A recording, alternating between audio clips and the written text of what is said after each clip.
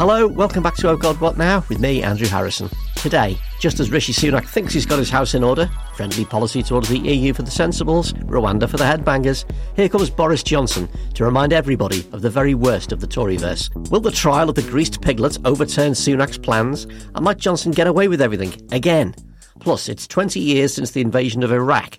Do we really understand how completely it changed our politics and the world? And space is the place. The government has just signed a nuclear power deal with Rolls-Royce for a base on the moon. It's the stuff of my Quatermass-fueled dreams, but should we sort things out on Earth before we ruin a completely different planetary body? Before we start, a little date for your diary. Our next Podcasters Question Time for Patreon backers is on Thursday the 30th of March at 7pm on Zoom, and Ian Dunt will be answering your questions. Search Patreon, Oh God What Now, to back us and sign up. Now let's meet the panel.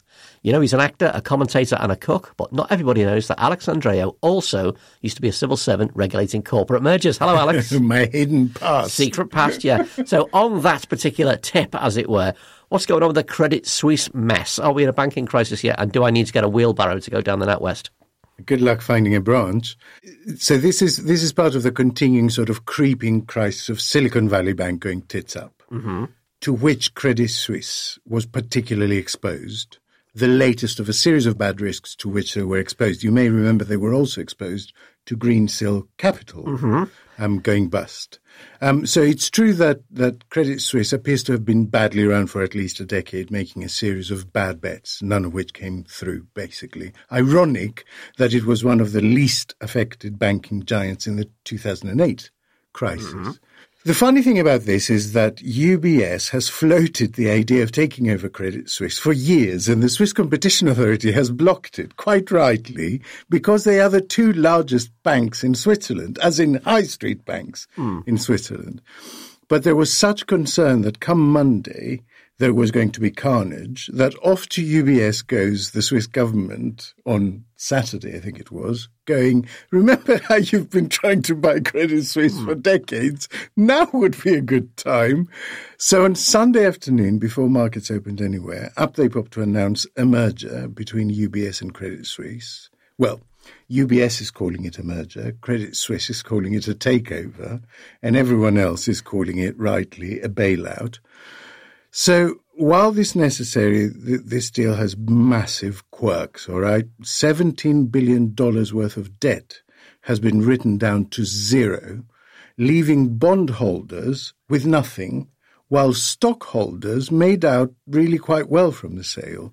I say this because in most bankruptcy scenarios, debt holders come above stockholders in the pyramid of getting a bit of money back. Okay, so this is a big break. It's not the best precedent to be setting. And one of the ways in which this may unravel going forward, and basically investors seeing debt bonds as a very unsafe investment.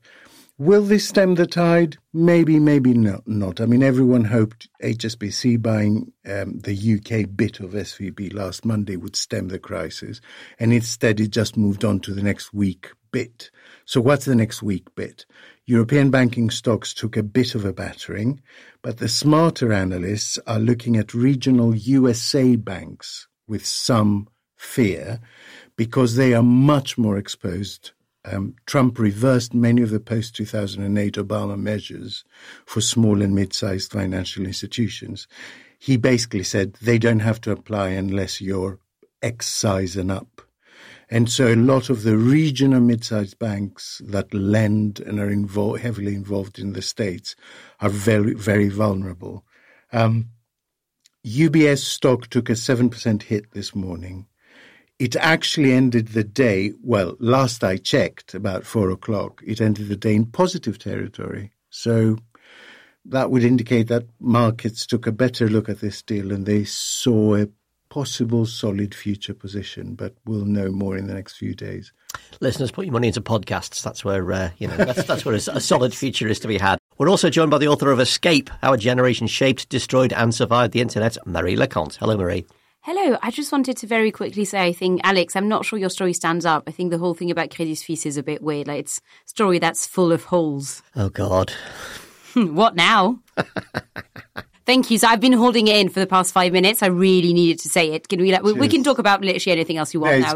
I'm good. Yeah. I think that can be Marie's icebreaker, actually. Yeah, absolutely. You can go home now. I think audiences know everything about her from that joke. Should I just sit in silence and think about what I've done for like the next 10 minutes? So the Met is going to be excoriated this week in Louise Casey's report. Leaks to The Guardian say it's going to find that the Met is riddled with deep-seated racism, sexism and homophobia and has failed to tackle any of these issues. Is it make or break week for the Met? Well, I really hope so, but I'm just not that optimistic because it kind of feels that this is a discussion we've now been having for some time. No one, I think, so far has been really shocked by actually what was being briefed ahead of the release of the report. So it's not even a case of saying, oh, God, we had no idea. This has created so much momentum. We must act now. This stuff we know about. So I do really hope that something happens. But again, is it completely make or break? Is it the end of the Met as we know it? I'm not holding my breath, which is incredibly depressing as a woman living in London. But here we are. I think we're going to go into this in more detail on Wednesday when the report's actually out. So we'll see what it actually says apart from the leaks. Completing the panel, it's the independent sketch writer Tom Peck. Hi, Tom. Hello. So what did you make of Suella Braverman's surprise visit to Rwanda and the picture of her laughing, which prompted a lot of very horrible and very crass photoshops? Yeah, I mean, it's not the most light-hearted of icebreakers. I have to admit, I'm finding the whole Braverman in Rwanda thing extremely difficult to process. Like I would say over the last 8 years of what seemed sort of constant misery, I don't think I've found anything quite so stomach-turning as this particular spectacle, really. I mean, most of the terrible things that various governments have done since 2015, 2016 have also been sort of pathetically amusing or incompetent at the same time. And there is obviously huge amounts of incompetence here, but there's nothing pathetically amusing about it. I mean, to get a couple of facts in first, right? The first one is the policy is designed to deport first and then process second. So the government position that this will somehow help them assist genuine refugees and deport economic migrants is completely laughable. There's also absolutely no indication that Rwanda is going to accept more than 300 refugees a year, or asylum seekers, refugees, however you want to describe them. As we know, 45,000 people have come in the year to date. So the whole thing is farcical. It exists only to wind people up or to pander to the prejudice of people who are in favour of this kind of thing. I mean, she simultaneously wants to claim that its main function is a deterrent, while at the same time saying it's a great place. And if she's criticised, she always does the same thing. She says, well, have you actually been there? It's really nice. I mean, as it happens, I have been there, and it is nice. But it is a country that also has an appalling human rights record. At the last presidential election, Paul Kagame won 98% of the vote. And now Rwanda is described by our own government. This is the UK. Our own government describes it as a democratic country. If you had to ask a government minister tomorrow whether a 98% vote in an election was a corrupt election, they would have to obfuscate. They wouldn't have to be able to answer. They would be unable to answer that question. And that is the degree of shame that this complete farce has reduced our government and, by turn, our country too. It's so bad. I really cannot get over how appalling it is to have it on the TV. Boris Johnson is due before the Commons Privileges Committee this week for a televised hearing into charges that he deliberately misled the House over breaking lockdown regulations. The former Prime Minister is submitting a 50-page dossier, which he claims rebuts the charges. His defence, led by Lord Panic KC, has cost at least £220,000 of public money. The stakes are pretty high. The inquiry could end in Johnson losing his seat if he's suspended from the Commons for long enough, and the Tory press are desperate to rubbish it. Tom, Conservative MPs have been urging Johnson to tell the truth and be straight and serious in the hearing. Will you be holding your breath for this? It will be glorious. 4 full hours it's been mooted, 2 p.m. till 6 p.m. And in the middle of it, some of them will have to disappear to vote through Sunak's Windsor framework. So it has the outward architecture of farce entirely present already. How are you going to turn "did you tell a load of lies? No" into 4 hours? Bruce Springsteen can't turn that in 4 hours. Well, we'll have to wait and see, won't we? I mean, I'm sure he will be his usual egregious self. But I think I will probably find it quite therapeutic, really, in the sense that it kind of doesn't matter. Like, he's not the Prime Minister anymore. He's only an embarrassment to himself rather than to all of us now. He's already out on his arse. I mean, all right, he may yet try and come back, but let's not worry about that for now. I mean, his defence is laughable. and the sort of the pre-defense that we've seen over the last couple of days is equally laughable. He's simultaneously trying to claim that the process is biased, that it's rigged, but also that it's going to vindicate him. Well, you can't have both, mate. And then he's arguing that the burden of proof is too low, and that it should be beyond reasonable doubt, which is the burden of proof in a criminal case, rather than balance of probabilities. Now, he's been done for breaking the law, and all this really is an HR hearing, right? And if you're saying that that you would prefer it if you were treated as a criminal rather than maybe someone who's just sort of done something wrong in the office, then you're possibly revealing more about yourself than you wish. But also, for many, many, many reasons, human resources in any company or in any public body, they don't work like the criminal court, and we shouldn't really want to yield to Boris Johnson's requests on that. I think my favourite bit of the defence is his entire defence is he acted in good faith and was told that he was acting within the law, citing a WhatsApp message from his director of communications, which said that he had been assured no rules or guidance had been broken. And it just made me think, if I said this to my mum, she'd say, if your director of communications told you to run across the road with your eyes shut, would you run across the road with your eyes shut? Use your own judgment, wouldn't she? Yeah, I mean, it's complete garbage, isn't it? You're dealing with the person who was the actual Prime Minister. And here he is, and what he's apparently going to say is, I didn't do anything wrong because look at this WhatsApp message I got from Jack Doyle, who used to write leaders from the Mail. I mean, bore me later. I mean, his defence, don't forget, if taken in chronological order, there were no parties, I didn't know about the parties, even though I was at them. And he now seems to think that a WhatsApp message is going to sort of supersede, is going to trump his own documented behaviours over many months. I cannot see that will be successful. I just really respect it because I've come to see it as what I like to call the Darren Grimes defence, which is, Your Honour, I'm very stupid. Now, that's essentially it, right? His thing is that, well, someone sent me a message and I read it and I thought, yes. Like, that's it. Like, literally, that's the end of that. It's just, Your Honour, I'm very stupid. Delightful. I mean, but what reason could you possibly have for doubting the accuracy and the facts of the person that you have explicitly hired to spin the facts in your favour? Like, this is a political appointee explicitly hired to twist facts. Yes, it's like, guys, to look right, favourable. Yeah. I've got this little devil on my shoulder, and I think he's a trustworthy guy. And no one on the other shoulder. That's not my fault. The background, of course, is the huge kind of attempts to manage the news and to create the impression that there's a groundswell of support behind Johnson and to rubbish the inquiry. The continuity Boris Johnson faction are continuing on all fronts. I mean, Marie, what's your sense of the way opinion in the Commons is going? Because it will come down to a vote, won't it, whether he's suspended or not? It will, and it will be a free vote. And I have no idea, actually, which way it's going to fall. I think one thing I find really interesting is there's actually quite a large contingent now of Conservative MPs who we know for a fact are standing down at the next election. So I think it's about 25 or 26.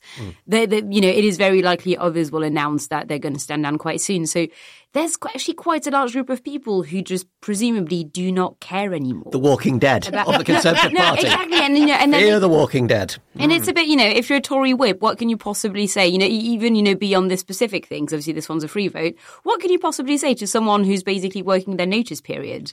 So I'm not entirely sure. I wouldn't be surprised, basically, if we saw some surprises there. I don't think it's going to be again. That was really... That's the most Marie thing you've ever said. I wouldn't be surprised if we saw some surprises. So, it's one of those where I started the sentence and I could see where it was going, and it's too late now. I'm just going to have to keep going. Sometimes clunk is what it is, right? Mm-hmm. Fine, I stand by it. But no, so I don't think it's going to be one of those unbelievably clear-cut things of every Labour MP votes to burn Boris Johnson at the stake and every Conservative MP is like, actually, we should give him candy and a hug. I think it may be spicier than that. Can they do the stake thing? There must be some old law somewhere, like the one where you can take sheep across London Bridge. There must be, surely. We have about 24 hours to find out. OK, well, listeners, see what you can find. A survey in The Independent, 67% of voters told Savanta that Johnson shouldn't wait to be punished. He should quit his seat if he is found to have lied. This requires an outbreak of conscience on behalf of Boris Johnson. Honestly, I don't even know what you want me to say to that. And what would you like me to say? What would you like me to possibly add at this stage? Fair point. Alex Johnson's team is saying the inquiry is biased. this is a bit rich from the people who are all about parliamentary sovereignty. Let's put the courts above Parliament. It's a bit rich from people who call judges enemies of the people, isn't it? Yeah. I mean, if you want that, I'm all for it. I have to say, if Johnson wants to put his career in the hands of judges, considering how he's treated them for the last 3 years, I say go for it. And especially with the rules of the disclosure that courts have. I mean, he will just have every single WhatsApp message and personal email read into the record. Of course, he doesn't want that, right? He's just doing what Johnson always does, which is every time he's in trouble, he kicks a little bit of sand, he blusters a lot and hopes to get away with it. He's a political pufferfish. Basically, if threatened, he just inflates to this spiky ball, but it's all made of air. And there's a bit more of an insidious thing happening with Lord Cruddas' Conservative Democratic Organisation, which has been emailing or contacting the 4 Tory MPs on the committee to express the deep concern and disappointment of your participation in the Labour-led investigation. It's just straight up intimidation, isn't it? Yeah, and I think also particularly a case of contempt of Parliament. But we shall see, because it's entirely possible that once the committee is done with Johnson, they will move on to the behaviour of the people around Johnson in trying to intimidate the committee, in trying to suggest bias and all of that, because all of that is prescribed under the rules. So, I mean, why all this vanguard action? That's the thing that you have to ask. Why antagonize the committee before they've made a finding? Why antagonize MPs before they've taken the vote? The only rational explanation is that it's his assessment and his legal team's assessment that this thing is going to go against him, or that there's a good chance it will go against him. So he's trying to get his attacks in beforehand. Yeah. Right? Yeah. I mean, if you get the sense that you have an even chance, you say all this stuff after the committee has made a recommendation, but before the vote. You don't say it before you even appear in front of the committee. The only reason to do that is that you think you're about to get hammered, right? Marie, Boris Johnson's superpower is to just suck up all the attention at all times. Sunak has been trying to strap together something of a coherent platform over the past couple of weeks, fix Northern Ireland, and also make stop the boats a thing. It's ramshackle, but it is a platform of sorts. And then here's Boris Johnson again, just knocking it all over. What does this kind of circus mean for Sunak? Well, I doubt he's thrilled. And I think the problem as well, because I think that, a nearly similar thing happened with Keir Starmer and Jeremy Corbyn, because Jeremy Corbyn kind of refused to go away once Keir Starmer got elected. But actually that worked really well, I think, for Starmer, because he came down really hard on his predecessor and made himself look, good in front of the members who hated Corbyn, but also to the country, saying, this is a new era. Actually, thank you, Corbyn, for picking a fight that I can win as the new leader. I think everything we know about Sunak is that he is actually quite conflict avoidant, so it is very unlikely he will do anything similar. In which case, it's just not great because, it is sucking oxygen out of the room entirely. And B, the electorate really does not like Boris Johnson. Actually, the electorate does not. So the electorate does not currently hate Rishi Sunak as much as it hates the Conservative Party. If Rishi works well, I'm guessing that's the hope in Number 10, that Rishi can bring the Tory Party up and above with him. Mm-hmm. When instead, I think the more the public cares about Boris Johnson, who, again, they hate.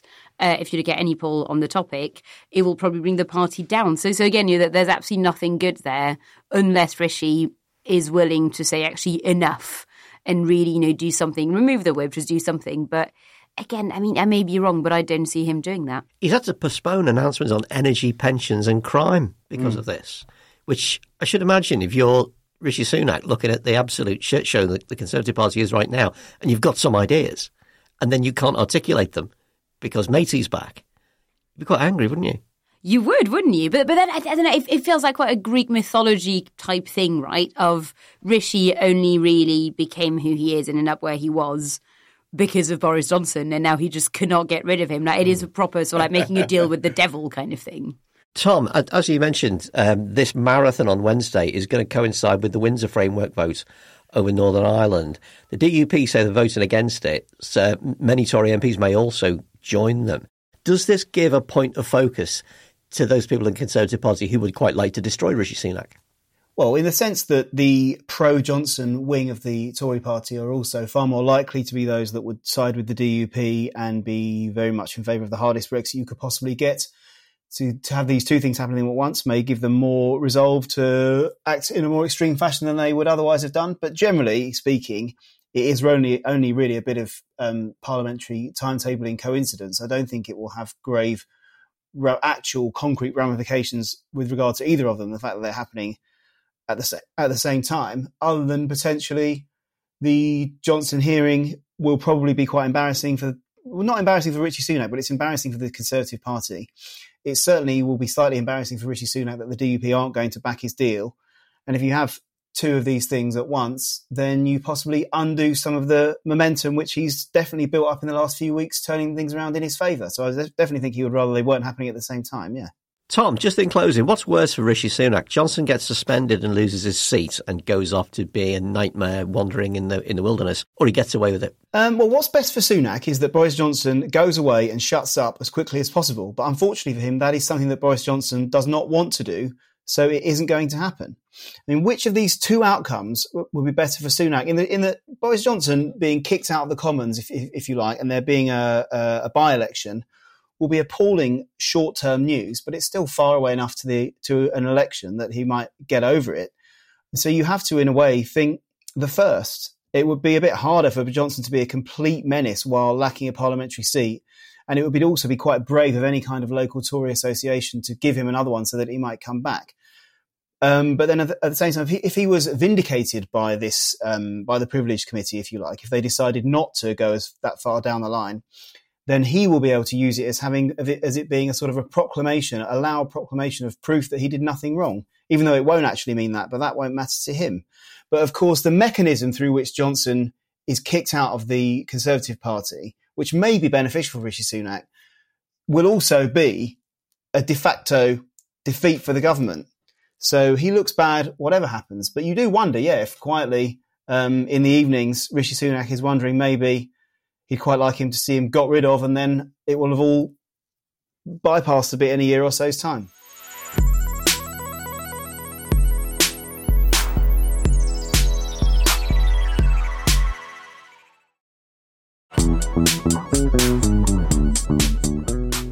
It's 20 years this week since the United States invaded Iraq, aided and supported by Britain, in what proved to be the most disastrous Western foreign policy decision since Vietnam.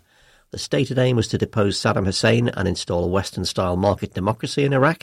The result was a war that lasted 8 years, cost some $3 trillion, and by some estimates killed over 200,000 people, with nothing to show at the end of it.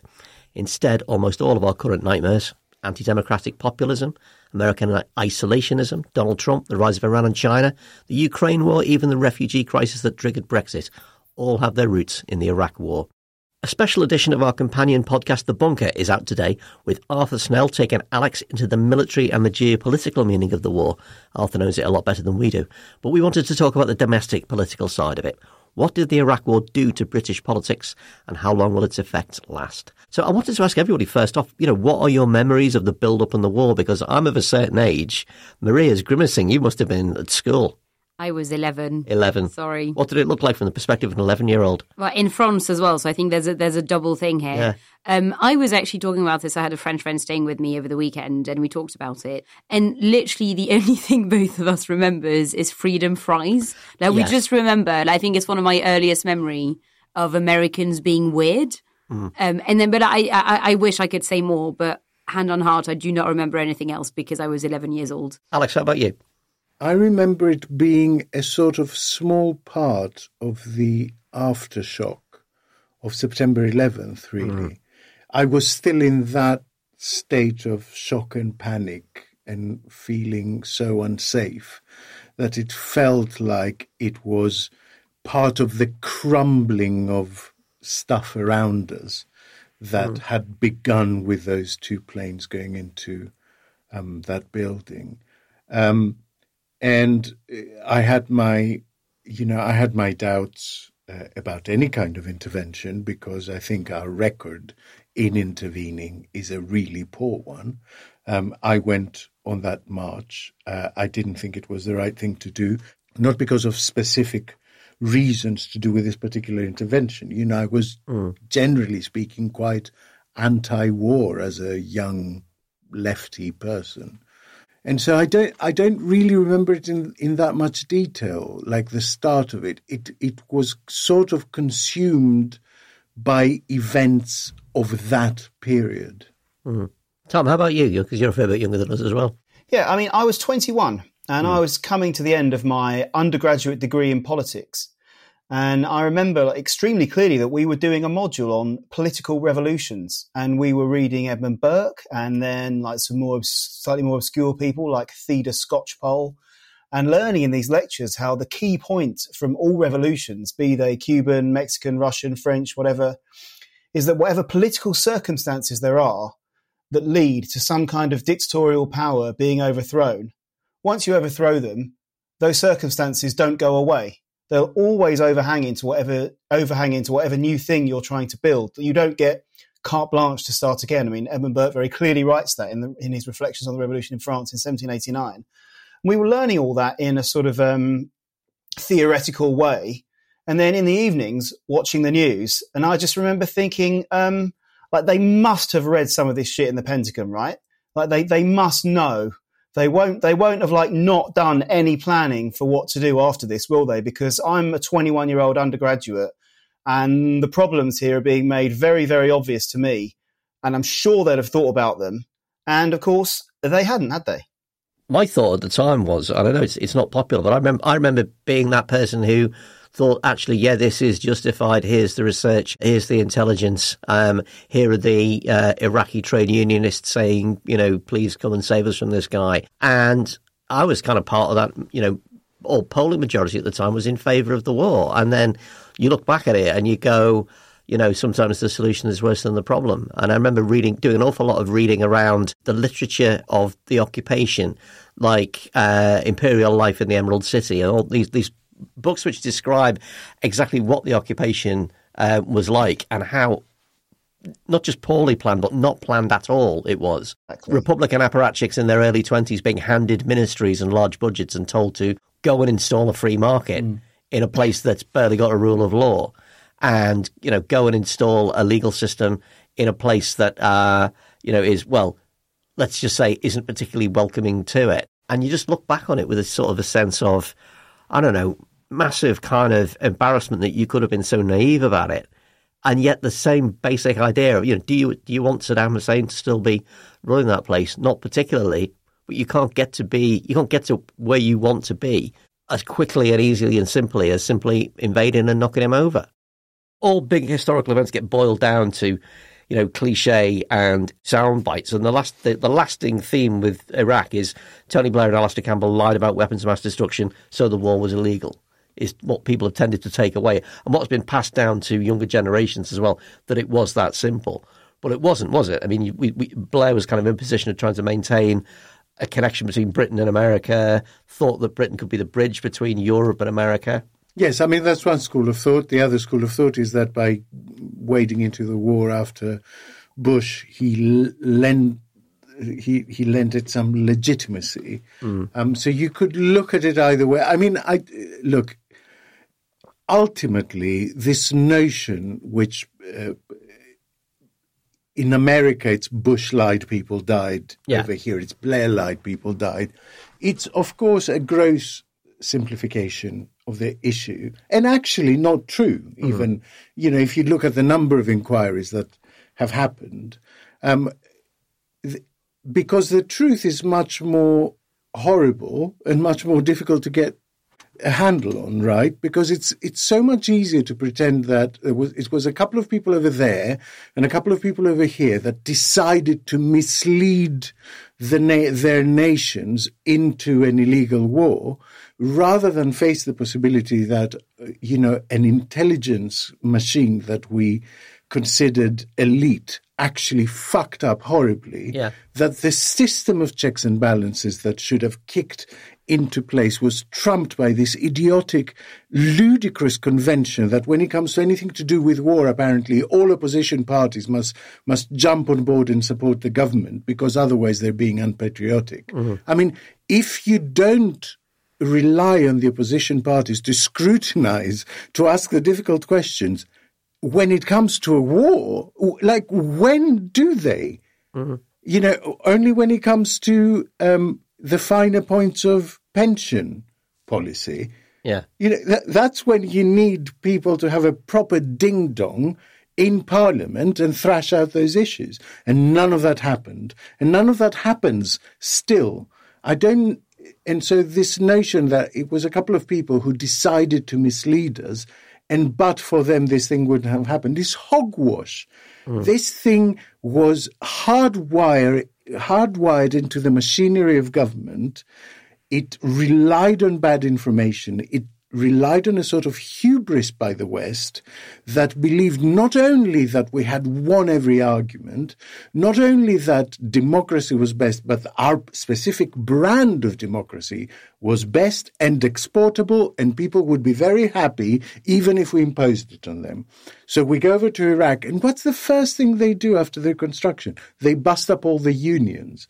Now, explain to me how that is part of a peacekeeping mission. Yeah. But, the whole thing, it's so easy to reduce it down to this silly notion that a couple of people made the wrong decisions or a couple of people were wicked and deliberately misled us. But it wasn't. It was a world in shock.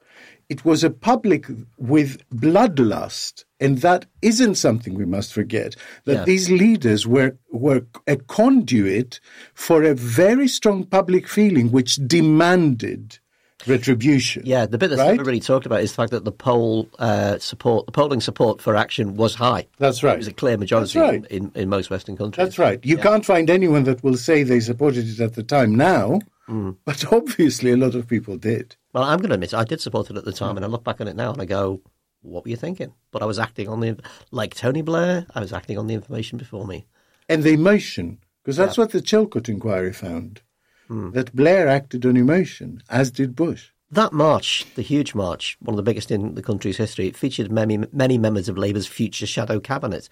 Do you think we would have had Ed Miliband and then Corbynism without the Iraq War? I don't know that we would have had any of what we have now without the Iraq War. It was such a break with everything that was going. I mean, it is exactly in those kinds of situations that government must, by definition, say, we know much more than we can tell you, so you're just going to have to trust us. And if you bust that and follow it with MP expenses, it just becomes an inexorable road towards Trump over there, Johnson over here, Brexit, all of that stuff. Tom, do you think that simplifying the war and casting Blair as its villain essentially boxed Labour into one kind of politics, into a kind of stop the war, not in my name, anti-American kind of politics for the ensuing decade? Well, the Iraq War, if you like, was not dissimilar from what America spent most of the Cold War trying to do, i.e. exporting its values around the world on the premise that its values were superior. Now, I happen to believe, potentially controversially, that our values are superior and that we shouldn't be afraid to export them around the world because democracy, freedom of speech are things, generally speaking, that people want. And the people I've watched countless documentaries about the Iraq War in which they interview young Iraqis who couldn't have been more excited, like greeting the tanks as they came down the street. But the Iraq War obviously cost America and Britain our confidence to do those sorts of things, and which is why we didn't go into Syria, which is why Libya is a mess. But what is, in a way, disappointing, if you like, is that it cost us our confidence in our own values, but we didn't even try to bring them to Iraq. We just toppled Saddam and legged it. So we lost our confidence without even trying to assert it, if you like. And certainly Labour got itself into a terrible mess. I mean, I remember when Ed Miliband won the leadership contest in 2010, people said that this was a good thing because he hadn't voted for Iraq, whereas David Miliband had. And therefore, when the Chilcot report eventually came out, David Miliband would be in the firing line, whereas Ed wouldn't be. Well, those sorts of things really, I always think, a very simplistic reading of politics because you're only looking at a binary choice. I think David Miliband would have been a far superior leader for Labour than Ed.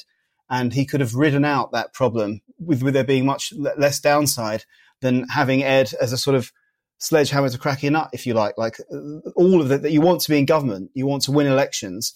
And the idea that the only way you can do that is by having frankly, a poor choice of leader, but one who is less tainted by Iraq is a bad decision that Labour made. And of course, after Ed Miliband comes Jeremy Corbyn, who considers himself to be vindicated for opposing the Iraq war. And he, to a certain extent, was. But I do think one of the things that's a bit disappointing about all the analysis that's being read today, that's everywhere today, is based on this premise that there's somehow a choice between that if there had been no invasion of Iraq in 2003, then Iraq would have been permanently frozen in the state that it was in the months before the invasion. And that is obviously not the case. And when Tony Blair says things like, well, what would have happened if the Arab Spring had come to Iraq in the way that it came to Syria on Saddam Hussein's watch, it's all counterfactual. But I do think there's a certain, we are predisposed to debating it in quite a simplistic way. Marie, when you moved to the UK, did you find like the question of Iraq was kind of hanging over our politics or sort of shaping our politics? It definitely was, in a way I sort of didn't realise immediately. But then I guess my proper introduction to British politics was the 2010 student protest, which I ended up kind of randomly being a part of. And what I found really interesting was that, you know, coming from France, I was like, okay, oh, cool, we're doing the protest thing we do every year. When everyone else was like, oh, no, to be clear, like this has not happened in a very long time. We don't usually do this. But the second thing as well was that, you know, I kind of had this natural optimism baked in where so we had some massive protests in France student protests in 2005 over a law I won't bore you with, but we won. So I kind of came in as like, okay, cool. So you're saying we're having nearly one in a generation protests across the country. So obviously we're going to win this. And all the other kids were basically like, no, to be clear, we will most certainly lose. But we just kind of feel like we have to do it, which I found really interesting. And then only realized, I think, sometime later that was because either the kind of, I guess, PhD students had probably had their first march be the Iraq march. So they were like, actually, I've been there before and I know that doesn't work. And the people who were my age, probably at least some of them, like enough of them had parents who'd been on the march. Maybe they'd been on the march as, with their parents. And so as a result, we're like, yeah, protesting just does not work. So I do think that it is still being felt as well on that kind of side of things.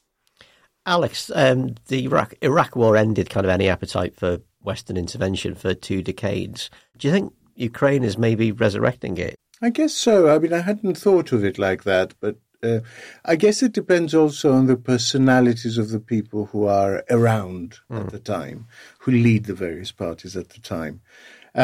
Because I think what tends to shape this is there is this widely held belief that it's only wartime leaders that can really achieve a legacy of greatness. And you don't achieve that by not doing anything, right? You don't achieve it by not participating. You achieve it by doing something. So the emphasis for a prime minister who wants to shape the future legacy is always to take action during a wartime situation. And I think that really skews our decisions very heavily. And Iraq has been a corrective in part. And I guess it's still the reason why we're not discussing maybe going into Ukraine more fully, providing actual troops. And so we're doing it in a way, in a strange proxy way, by just providing the equipment as if that makes a difference. I mean, it definitely colors everything that goes on. But at its root is this notion that we can somehow go in and make things better. And it's just not borne out by historical fact. It's just not. I can think of a handful of examples where we have genuinely gone in and made things long-term better, and hundreds of ones where we've gone in and made things immeasurably worse. And if that happens, you just have to question the machinery of how you do the thing, right? Yeah, well, I mean, and the fact that there's a million things you can do that don't necessarily involve an invasion. We could have created a no-fly zone over Syria, which would have changed things a lot, would have prevented Putin from going in. Or you can go even further back and say, if we had taken all the money that we're pumping into the military-industrial complex and put it in schools and women's charities and universities and funded, progressive democratic parties in that region of the world, maybe we'd have a very different outcome now. But we tend to step in always late and always blundering around. That seems to me, with very few exceptions, to be the historical example. Yeah. Tom, it's a bit ironic, isn't it, that this move of Britain supporting America that was supposed to make us the bridge between Europe and America ends up with us out of the EU and irrelevant to America, influential on neither. I mean, Britain was always America's man in Europe, which was, I think, John Major's phrase. I'm not convinced that the Iraq war led directly to Brexit. I mean, there are too many junctions on that journey to be sure that you get from one to the other. But what I think is interesting is I think I'm right in saying that the only country that has fought shoulder to shoulder with the US in every war since the Second World War is not the UK, it's Australia. And the biggest example of difference is Harold Wilson deciding that the Vietnam War looked like a shit idea and he would have no part of it. And he was proven to be absolutely right. But it wasn't very long after that Thatcher and Reagan were best buddies again. And don't forget that before the Iraq decision, Blair had Thatcher into Downing Street and she advised him not to jeopardize the special relationship. Well, I think maybe he should have had a bit more faith in its endurance and should have had a bit more faith that you don't have to do exactly what your best mate tells you to in order to carry on being their best mate, really. I think in this country we are very conditioned to view the Iraq War through the prism of Tony Blair, and of course we are. But I don't think Tony Blair was ever looking at a decision, i.e., am I in favour or not in favour of the invasion of Iraq? It was, there is going to be an invasion of Iraq. Would it be better if America did it by itself? Or would it be better if I tried to get the international community to do it with them? And of course he tried to do that and then he failed, and that's why Robin Cook resigned, but decided that it was too late to back down.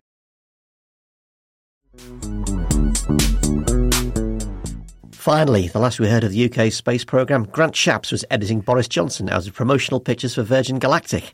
Now, Rolls-Royce have won a contract from the UK Space Agency to build a nuclear reactor on the moon. Their chief executive is hoping that their research could lead to a continuous human presence on the moon. Do we need a moon base, though? And will we get the cool Space 1999 uniforms to go with it? Marie, would you like to be the first lobby correspondent on the moon? Not really. I think I want a planet. I don't want just a moon. Yeah. Fine. I would be happy being the first lobby correspondent somewhere else, but just a different... Well, as Battlestar Galactica shows us, the minute you put people in space, even a few dozen of them, politics happens. It does, and I suppose gossip happens as well. But again, you're dreaming too small. I want a planet. Well, yeah, I mean, planetoid. You'll get a gas giant and be happy with it. Yes. Your face is a gas giant. You need what you're given.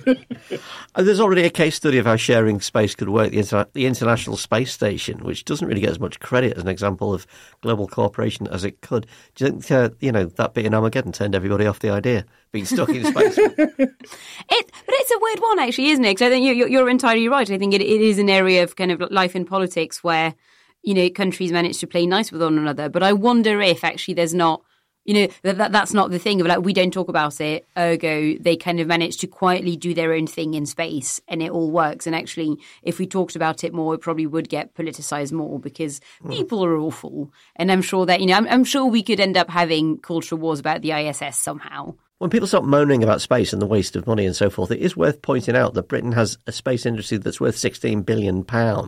And stuff on the moon that we can use includes rare earth metals like scandium and yttrium, building materials, water, oxygen, the lunar regolith, which is basically the soil, except it's not soil, you can use to build stuff, and the moon is stuffed with helium-3, which is rare on Earth and is very good for fusion reactors. So actually, there should be a moon gold rush, shouldn't there be, Alex? We should all be wanting to get a bit of the moon. Well, I think if you could get on a cart with a horse and get there probably would be. But It is rather expensive and difficult to get yourself there and start panning for rare earth metals. But you have to start somewhere, don't you? Look, I'm all for it. I grew up on Space 1999. I'm totally with the programme. Yeah, I mean, the idea that the moon is a kind of way station and a kind of jump-off point where, you can kind of build your launch facilities and you get your fuel there. And because the gravity is so much smaller, you can actually get out at less fuel expense. It's very, very attractive. On the downside, you have to kind of live underground and wear those kind of zip-up 70s outfits. Tom, moon bases have a terrible record. They get blasted into infinity when the Earth explodes. They get invaded by Cybermen and Ice Warriors. They've covered in monoliths from past civilizations, and also apparently it's quite boring to live there. Would you fancy it? I do not share your depth of knowledge of the past record of moon bases. I imagine I may need to have a rather different cultural hinterland than I do to know. As far as I'm aware, there isn't currently one, so I'm not sure how terrible they've been up until now. I'm not convinced. I mean, if I'm being asked, would I like to go and be basically a coal miner on the moon? I think I'll probably stick with just chewing the fat with you guys instead to earn a living. I'm thinking more along the lines of kind of political sketch writer on the moon would be more your kind of thing. I mean, I have often thought about when they have they announce those like one-man sort of one-way missions to Mars. You can go, but you won't be able to get back. But you will be the first and everybody will know your name and to boldly go where no man has gone before. And I sort of do think that, I'm quite an intrepid sort and everyone dies anyway. So maybe it's not a terrible idea. But then I sort of think that you'd get there and you'd get out the spacecraft. And after about half an hour, I think you'd be, oh, God, this was a shit idea. It looks a bit samey, right? The thing is, I don't know if that's necessarily true because people say the psychological burden of being on your own in this small space, only able to communicate with people through screens with a terrible delay. Well, we're all used to that now. We had like 18 months of it. It's absolutely really easy. It really sucked, though. It really sucked. You know what? I didn't actually mind it that much. I so look forward to Marie's Twitter output from the moon base. I feel like even that... samey, weather's not too good today. My tweets would be so mad. They would be so insane, and they're quite mad as it is. There's a big question facing us, which is that space has kind of effectively been privatised. You've got companies like SpaceX and Virgin, Elon Musk, and all this kind of thing, making the running on the research because nation states can't afford it anymore. India and China, on the other hand, are having a go. But generally speaking, the national enterprise has gone and it's turned into the private enterprise. Surely we have a duty to encourage our governments to do this. Otherwise, we're going to end up with the moon owned by Amazon with adverts on it. Yeah, but again, this is down to our economic model, right? Because unless we change that, then the moon will end up being owned by Amazon anyway. It's just we will have paid for it all and then sold it to Amazon for a quid the first time it sort of ran into trouble with public funding. Do you think the moon is going to end up a PFI disaster? No, a private-public partnership. No, I just think, generally speaking, it's our values that suck, basically. And the first thing we're going to pack into any suitcase anywhere we go. So we could go to Kepler 442b, I think, is the one they think is habitable. Mm-hmm. And our worldview would still be absolutely toxic. It's that we need to change. The rest is just astronomy. That is the recurring theme of most exploratory science fiction, which is wherever you go, it's still you. Yeah. You're still taking all of the contents of your head with you. So just finally, I think that there's a valid reason why the people on this podcast should be made to go to the moon, which is if you only send miners, technicians, engineers and computer programmers, you only take a tiny slice of human culture. You actually do need people who can write, who can make music, who can act, who can cook. Not that there's much to cook on the moon. Otherwise, you're not really taking the human race into space. A lot of cheese-based dishes. Sorry, no, that's just reminded me of this is going to sound entirely unrelated, but it will get there.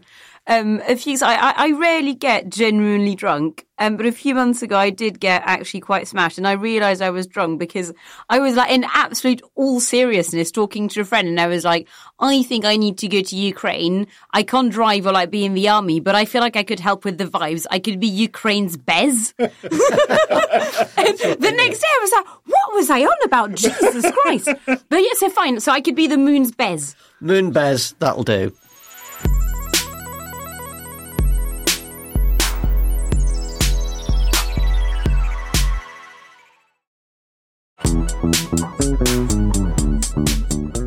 We're at the end of the show, so it's time for escape routes, not necessarily to the moon. What are the things that have been distracting our panel from politics this week? Alex?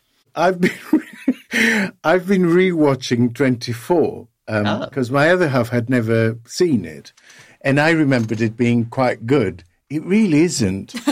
It's quite flabby. It's so I've sort of watched a season of it in wonderment at how flabby it is.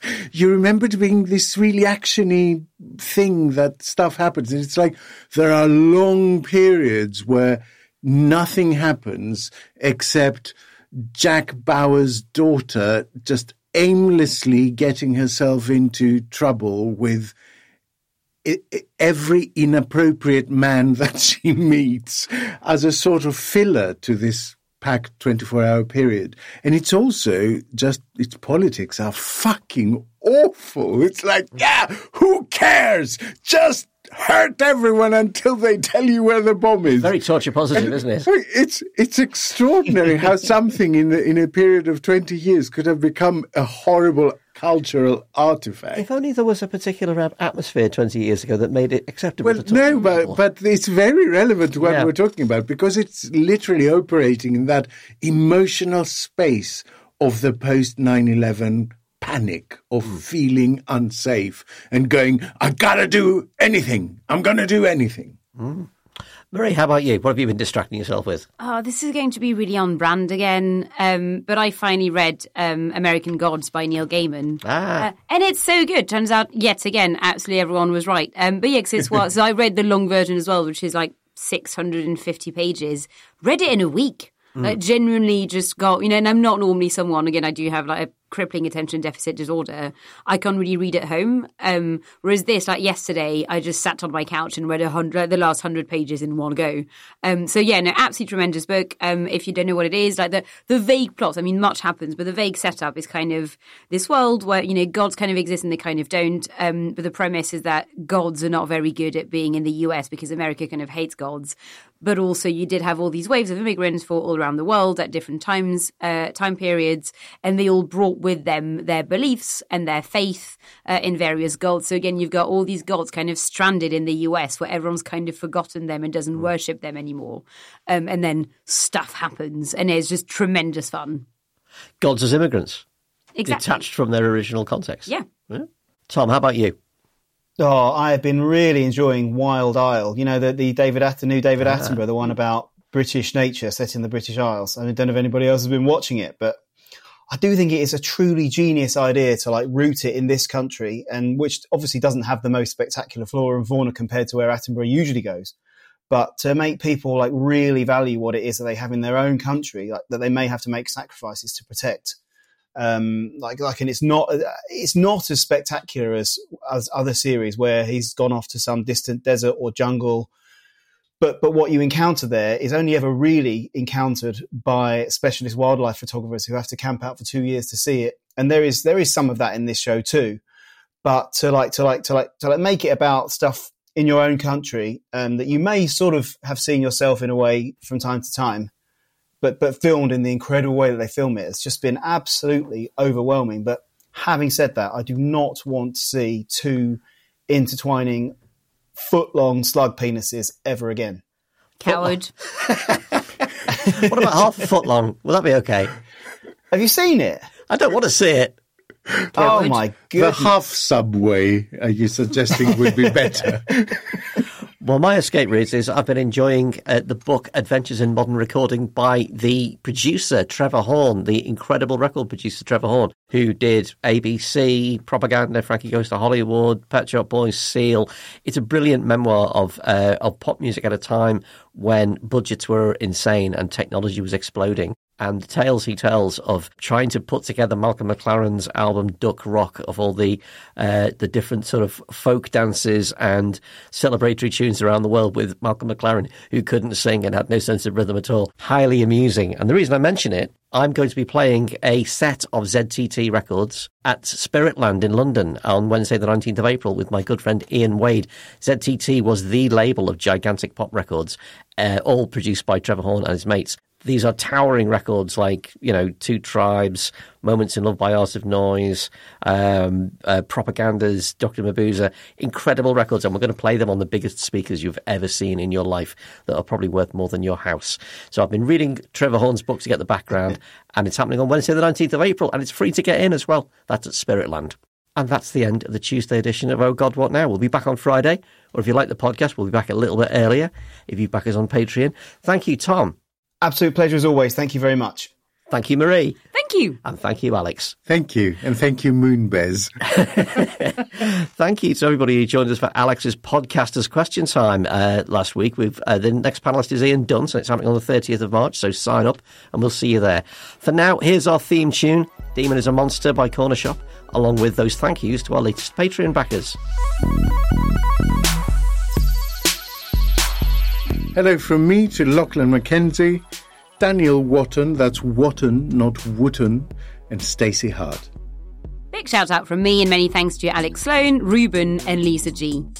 Hello, and thanks from me to Crew Girl, Steve Wooten and Shelley Lighthizer.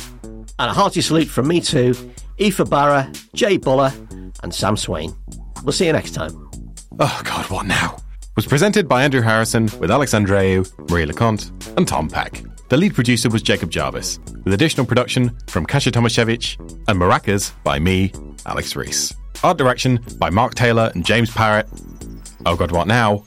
Is a Podmasters production.